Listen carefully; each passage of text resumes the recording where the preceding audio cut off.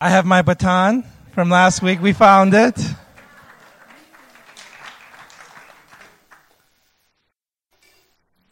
I also have my nunchucks.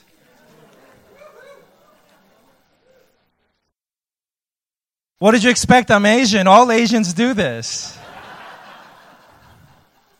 Excuse me, let me finish solving this little math problem here. I'll be right with you.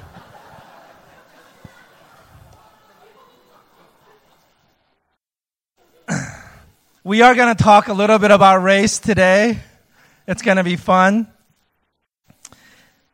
Growing up, Bruce Lee was kind of a hero to me. My family and I, we immigrated to the United States in 1981 to the red light district of New York City.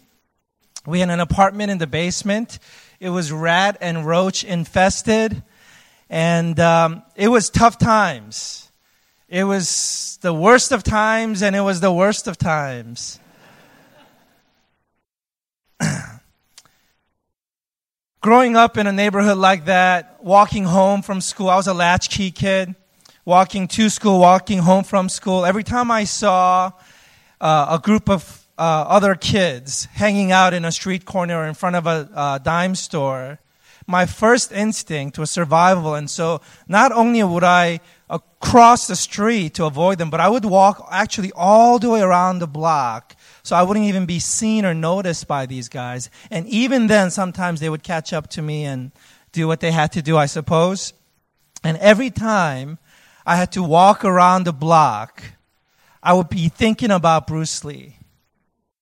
And I would think, Bruce Lee would never do this. He would never have to. You understand, for an Asian immigrant, this guy was like a hero. Because look at him. Here he is. He's Asian, but he's making movies, not just Chinese movies and then importing the movies to America, but making movies in Hollywood. He's married to not just an American, but a blonde-haired white woman. I mean, he was arriving in all sorts of ways. So he was like my hero. And on top of all that, he was this stud of a man. And so I'm crossing the street and I'm thinking, Bruce Lee would never do this. And I kind of imagine myself, if I were to walk up to Bruce Lee while he's sitting down having lunch, I can put my thumb, hover it right over his left eyeball, and still he would not put his chopsticks down. Because you know why? He knows that any femtosecond he wants to, he could take me out. And I would not see it coming. There I would be on the floor. Bruce Lee was not easily threatened by me or anyone, precisely because he was really strong and powerful. He was secure, therefore, he was not easily threatened. Now, I, on the other hand, it takes very little for me to feel unsafe. In fact, I think it's most of us. Let me read you a quote from Parker Palmer from his book, A Hidden Wholeness. Though resilient, the soul is shy. The soul is like a wild animal, tough, resilient, resourceful, savvy, and self-sufficient. It knows how to survive in hard places. I learned about these qualities during my bouts with depression. My intellect was useless. My emotions were dead. My will was impotent. My ego was shattered. But from time to time, deep in the thickets of my inner wilderness, I could sense the presence of something that knew how to stay alive even when the rest of me wanted to die. That something was my tough and tenacious soul. Yet despite its toughness, the soul is also shy. Just like a wild animal, it seeks safety in the dense underbush, especially when other people are around. If we want to see a wild animal, we know that the last thing we should do is to go crashing through the woods, yelling for it to come out.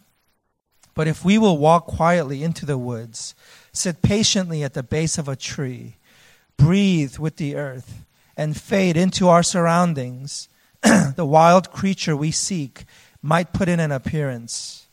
We may see it only briefly and only out of the corner of an eye, but the sight is a gift we will always treasure as an end in itself. Unfortunately, community in our culture too often means a group of people who go crashing through the woods together, scaring the soul away. One way that I think I can look at my life is as a search for safety. I think about the 6 churches that I was part of starting in 12 years and all the other churches that I was part of helping to start as director of church planning. Why was I so driven? What was I seeking in the starting of these churches? And I think if I'm honest, I was looking for a church mostly for myself. In fact, I think that's what a lot of us in the health profession do. We are really trying to find salvation for our own souls, salve for our own needs. That was me, wanting a safe place. I grew up in a pretty legalistic, fundamental church. There were lots of things that scared me about it. There were people at the church that scared me. There were lots of stories to prove that they were scary people. But I have a lot of pain in my life. There's a lot of brokenness in me. My soul definitely is shy. And I would submit to you today that all our souls are very shy, that it takes a lot of work, a lot of convincing for our souls to peek out from the underbush, as it were, and maybe, possibly make an appearance. Just because we gather together as a community, as a Christian community, doesn't mean it's a safe place. I think to be a human community, to be a human crowd, is to naturally create maybe even an unfriendly environment for the human soul. It takes coaxing. It takes convincing. I learned through my pain and brokenness that safety isn't everything, though. That I don't just need safety, I also need holy. Because without holy, it didn't matter ultimately if a place or a person or a community or a group was safe. Because it only accepted me but allowed me to stay in pain and stay broken. I needed not just safety but help. And so ultimately what I discovered in my journey towards looking for that perfect community was that I was not looking for a just safe place. I was looking for a place that was both safe and holy. It's not enough that I'm okay letting my soul peek out. My soul also is crying out, maybe in silence, for help. And I need and want to be helped. If only I can know that I am also safe.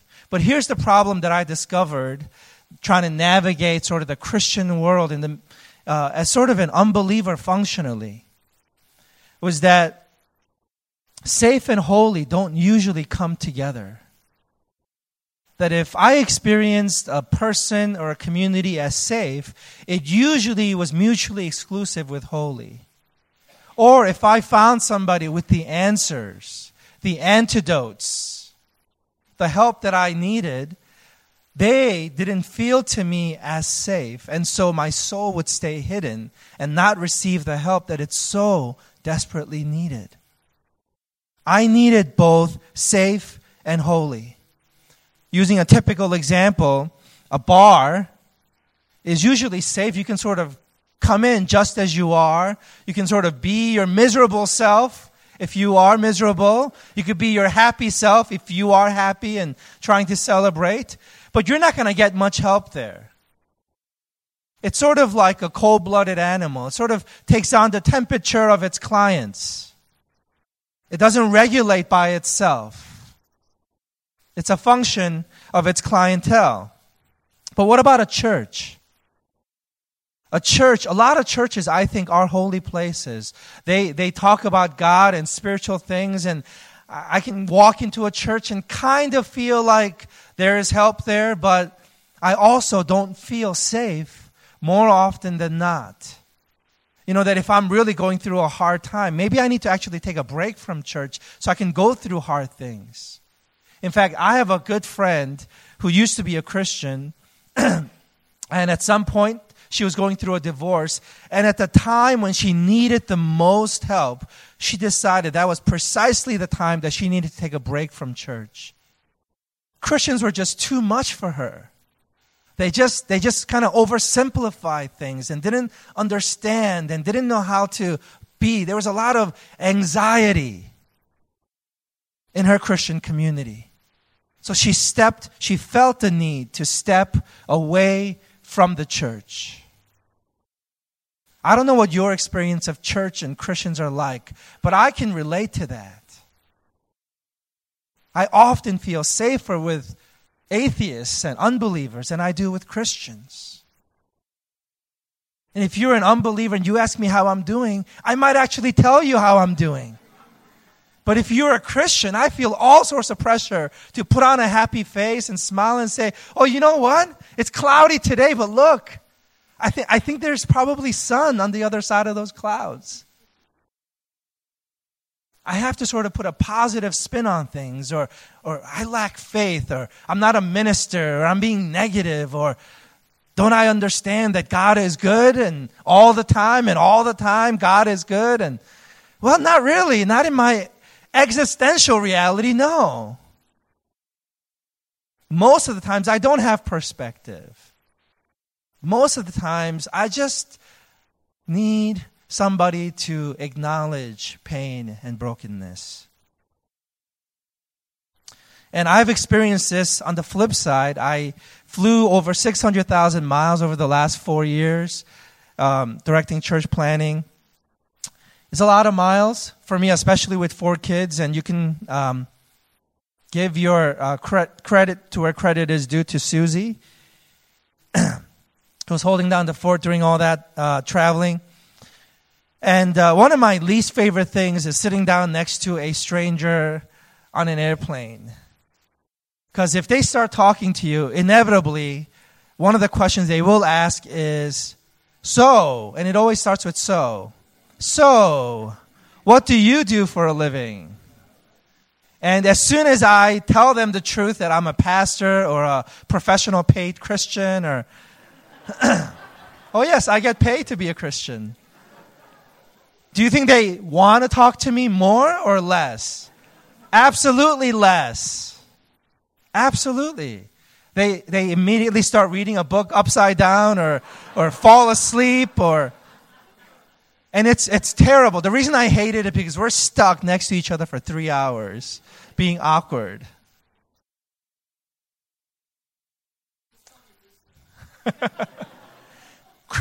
Non-Christians do not often feel safe with Christians. I don't know if you know this yet. And maybe you're the exception to the rule. And maybe this church is the exception to the rule. And if I can help it, we are going to try to be the exception to the rule. But that's towards the end of the sermon. For now, I just want you to feel a little bit bad. Be lumped in with all the others. Bear the family name Christian well. And Christians do not. This family name does not have a good reputation. It does not, my friends. We are not the first group of people that they think about when we say safe people. Or even when we say holy people. But other words like hypocrite. These are the words that trigger in their mind Christians and churches. Sad, but soberingly true, if we're honest. So what are we supposed to do? The church is in possession of the holy, but we're often perceived and experienced as unsafe. What do we do? Verse 15, as Jesus was having a meal in Levi's home, many tax collectors and sinners were eating with Jesus and his disciples, for there were many who followed him. This has been sort of the cornerstone verse for all the churches that I've ever either directly or indirectly planted. This is the key. Here's this guy, a very local person. You know, I flew 600,000 miles in the last 4 years. I have no idea how many miles Jesus walked. It wasn't many. It was not many. He was pretty local, just a son of a carpenter out of Nazareth, a small little dinky town that did not produce a lot of superstars. And the reputation was, what good can ever come out of Nazareth? That was a common saying. And here Jesus is, this very local person, and he is able, as a leader, to command the broadest spectrum of people to ever follow a leader ever in the history of leadership.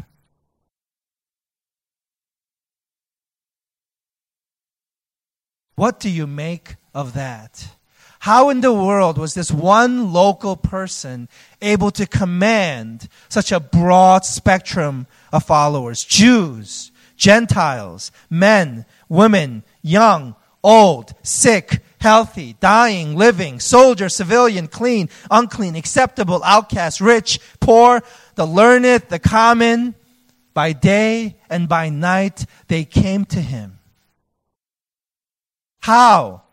Why? What was the draw? What was his trick? Who was his agent?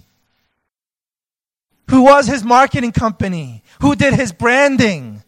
Who was his spin doctor? How in the world did Jesus pull this off? And if you and we can answer that question, we have ourselves a Christian church. The way you and I will know that we are doing Jesus ministry is by the breadth and spectrum of the people that will come. You know how? Because look, many followed him. Many. It's not just talking about number. It's talking about not just quantity, but quality. And you say, oh, but we're Mercer Island Church. We're mostly a white church. I did a new demographic study. I did this before I came here. I did it again just to see if there was new data out there. You know, the largest population group on the island is age 40 to 50. Did you know that? I was kind of surprised by that. It's about 16% Asian and growing. The largest demographic moving onto the island is Asian. Did you know that?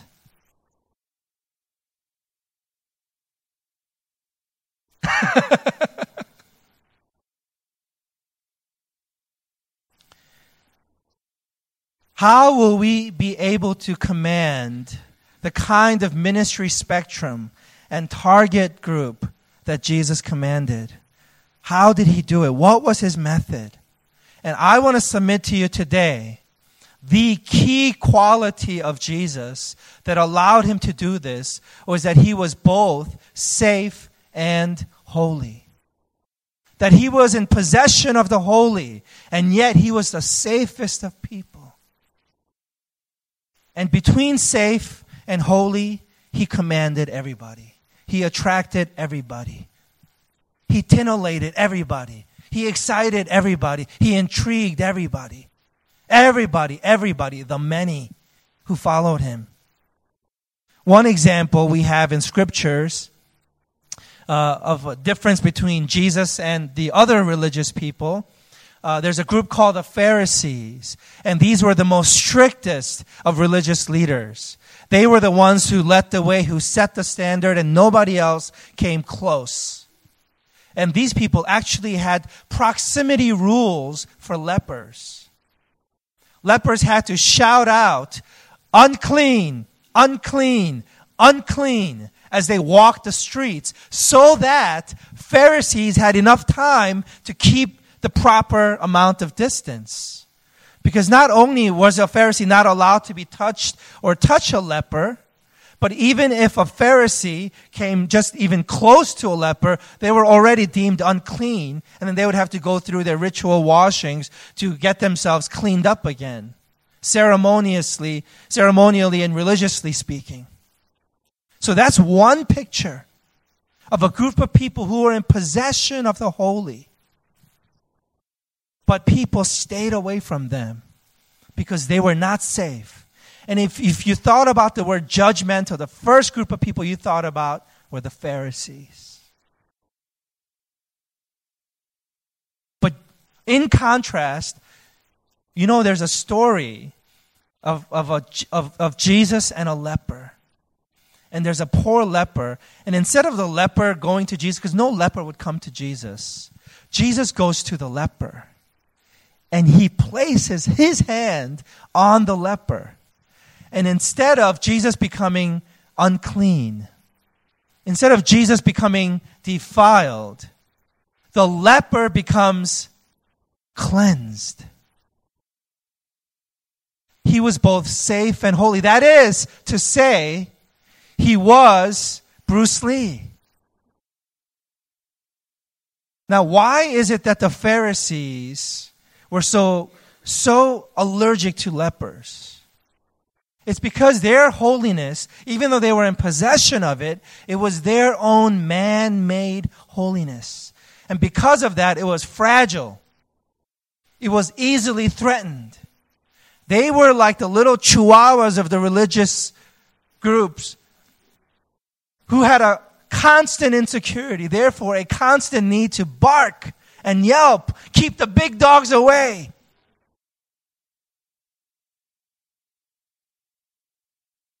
Little dogs bark, bark, bark, and as soon as you get close, they yelp and run away. They have proximity rules. Big dogs, on the other hand, I ran into a 110-pound golden retriever in the elevator this morning. And he did not bark at me. In fact, I took a step back. Doesn't need to bark because it's not easily threatened. Jesus is truly holy. Therefore, he's not easily threatened. His holiness is not fragile. It's not defiled easily. In fact, it's his holiness that is infectious and not the disease. And what we learn about Jesus is this, that he was safe, not safe and holy, but safe precisely because he's holy. He's truly holy. And I want to suggest to you today that the reason Christians have such a bad reputation out there is because our holiness, what we hold on to so tightly, what we protect with our dear lives, even at the expense of loving other people, this holiness is man-made, and it's fragile, and it's weak, and we're easily threatened. We don't know how to be in the world and not of it. We have built up this castle with a moat and alligators, and we want to stay a safe Christian community at the expense of everybody else feeling safe with us. And we are not attracting people. Give me a truly safe, because he is holy person, and you will find me at his feet 24/7. There's going to be a magnetism and a natural draw there. Because, you know why? Because I got problems. My soul is shy, but it doesn't mean it's okay. It's hidden because it's scared. It's a wounded animal cowering in the corner. I want and need help. I know that through and through. And I so wish Jesus would touch me, and that he could infect me with his holiness so that I might heal. It is my humble observation that most non-Christians and atheists and unbelievers, the very people we claimed for whom we exist as a church, the very mission by which we justify the spending of all of our resources, this very group of people are not very interested in us. They are happy to just sort of let us do our crazy, weird thing. Just leave me alone and I'll leave you alone. Why is that? And then we have Jesus, who was sometimes almost being crushed by the masses that were following him.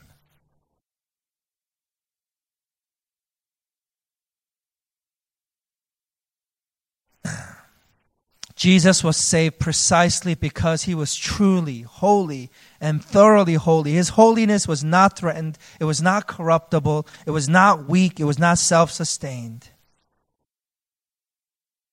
My friends, I submit to you that safety is a function of holiness. That if you are not a safe person, and if you don't have a lot of unbelievers just wanting to talk to you and feeling a draw to you, your safety isn't the problem. I think it's actually your holiness. I've heard Christians say in more or less ways that the reason unbelievers don't like them is because they're too holy. They're too Christian. They're even more Christian than Jesus.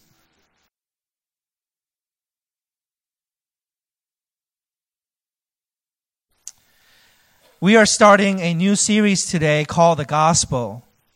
And then we're going to come to Advent and Christmas and New Year's. And then right after the first, a New Year service on January 6th or something like that, we're going to start a new series related to that called Embodying the Gospel. And through these two series, we're going to talk a lot about what it means that Jesus is the gospel.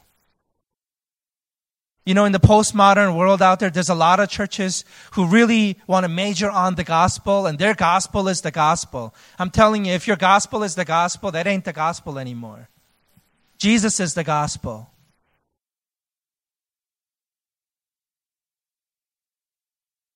And so we're going to talk a lot about Jesus, and then we'll spend a couple of months until we hit Lenten season talking about what it means to be the church, how to embody the gospel, how to be the recipients of the love of God the Father in the person of Jesus Christ.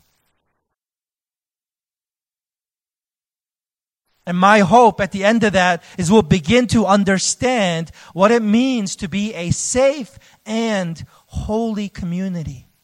For this space to be a safe and holy space. My goal actually is not multi-ethnicity. It's not diversity. I think it can be an effect of the gospel, but the gospel remains Jesus. It's not the gospel.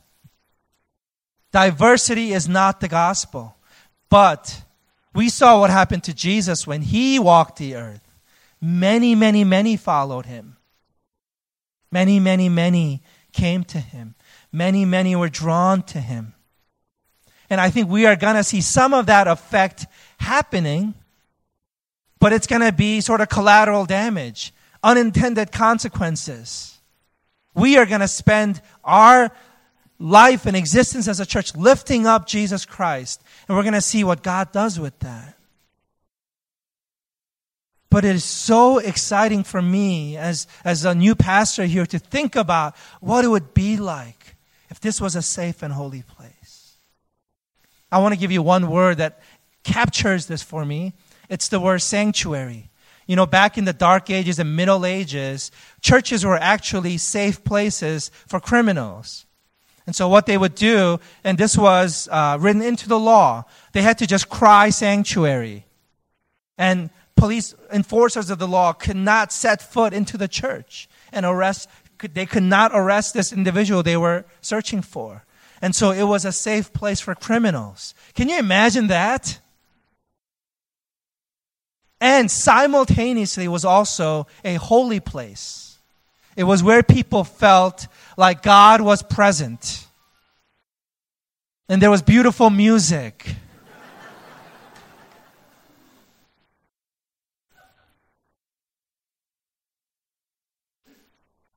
A place that was both safe and holy, I think, is captured in the word sanctuary.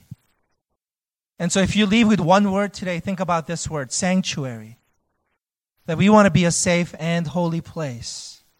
Now, I I want to conclude this sermon by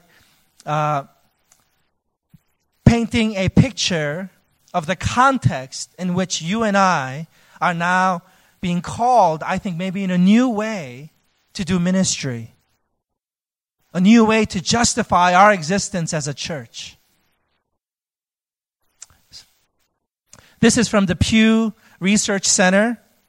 It's a little bit dated. I think it's 2008.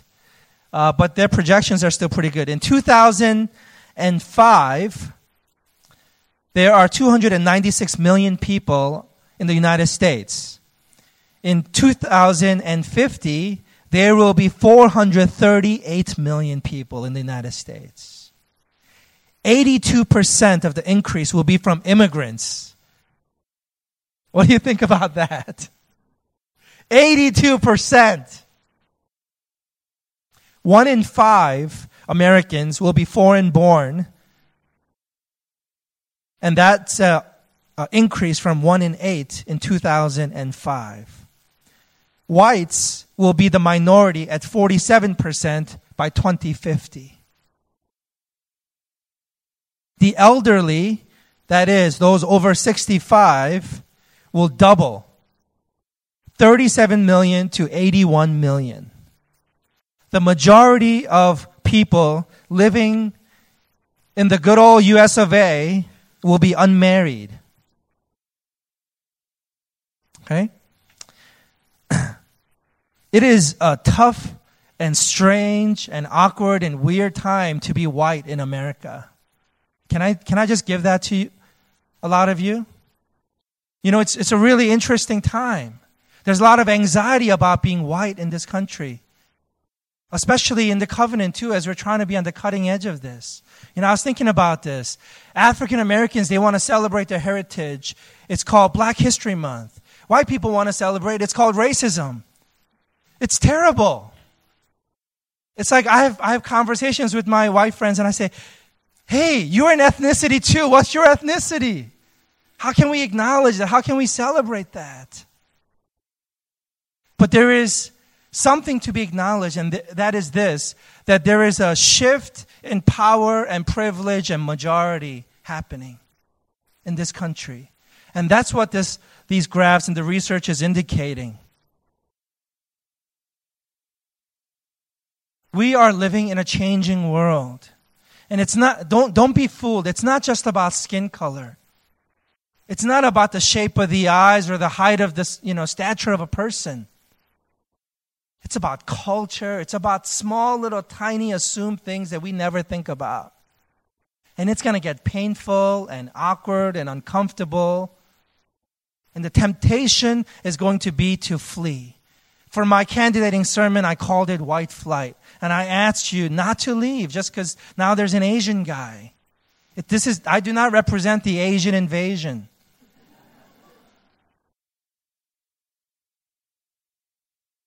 We all, especially those of us who understand the ministry of Jesus, we have to set both hands to the plow, I believe, and commit to this ministry of reconciliation that God has committed us to in the person of Jesus Christ and now through His church. I don't know how things are going to all shake out. I look out here and I see more and more diversity. It feels like almost every week. I have 3 kids at West Mercer, 4th grade, 2nd grade, and kindergarten, and we just got their class pictures. And with each younger class, the number of non-whites are increasing. Now, I want to know that you believe that God has called us to be church right now at this time for such a time as this. That God has brought us all here to be a safe and holy people, to embody the gospel, to preach the gospel of Jesus Christ. The future, slide 8, will be multi-ethnic, multicultural, multi-generational, multi-life stage, and multi-income. Can you handle the truth?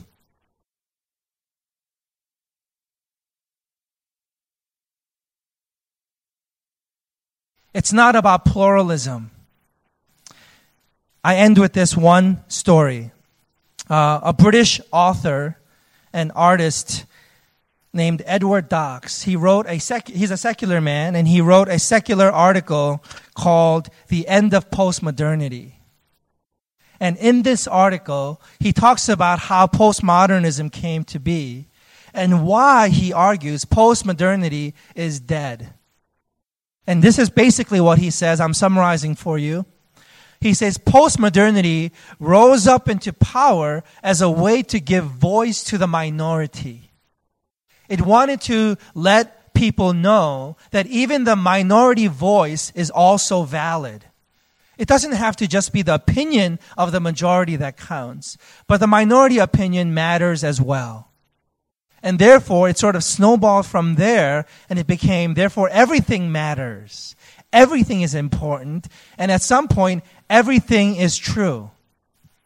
Therefore, everything is relative. There is nothing that is absolute. And it became, to quote now Ravi Zacharias, a universal solvent that cannot be contained because it even dissolves the very container in which it is being contained. For example, if postmodernism comes along and says, there is no such thing as absolute truth, that very statement dissolves itself. Because even the statement that it just made is no longer true. And so if you say there is absolutely no absolute truth, it's gone as soon as it leaves my mouth. And so Edward Docks says, now it has become just another tool that's put on the shelf alongside every other thing that has come and gone.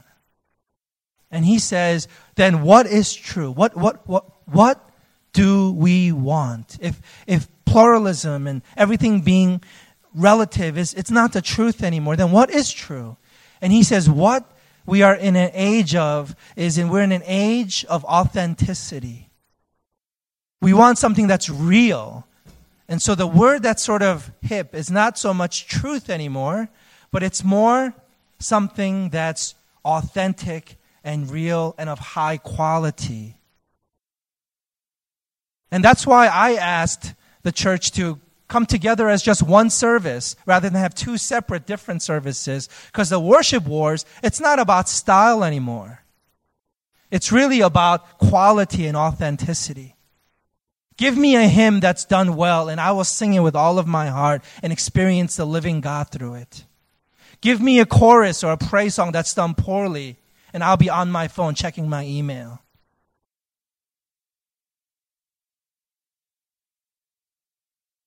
The world is hungry for safe and holy. The world is hungry for something that's authentic and of high quality. And I believe that's why God's called me here.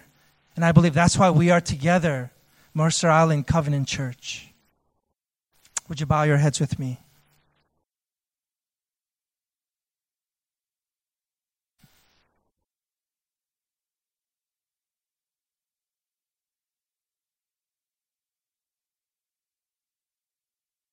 God, I am really, really jazzed, excited, and hopeful about the potential church. Yes, this present, current, actual church is pretty good too. But I know that all of us in our hearts, we really are longing for the potential church that we can be, that you have called us to be. You've called us to embody Jesus Christ, who is safe and holy. And we will know that as we draw the masses and as healing takes place. As we together experience something that's of quality and authenticity. God, as we spend the next several months together unpacking what it means to be safe and holy, I pray that we'd be growing as a church, but really drawing many onto yourself. I pray that evangelism and growth in our church would not just be a one-off event or a rare phenomenon, but it would be the norm and part of the culture as it was in your ministry. I pray that we would regularly be running out of food and we would have to feed thousands through miracles, even as you did. I pray that people with acute and immediate needs would come in our midst and they would experience the natural and supernatural healing power of a community that's embodying the Holy Spirit.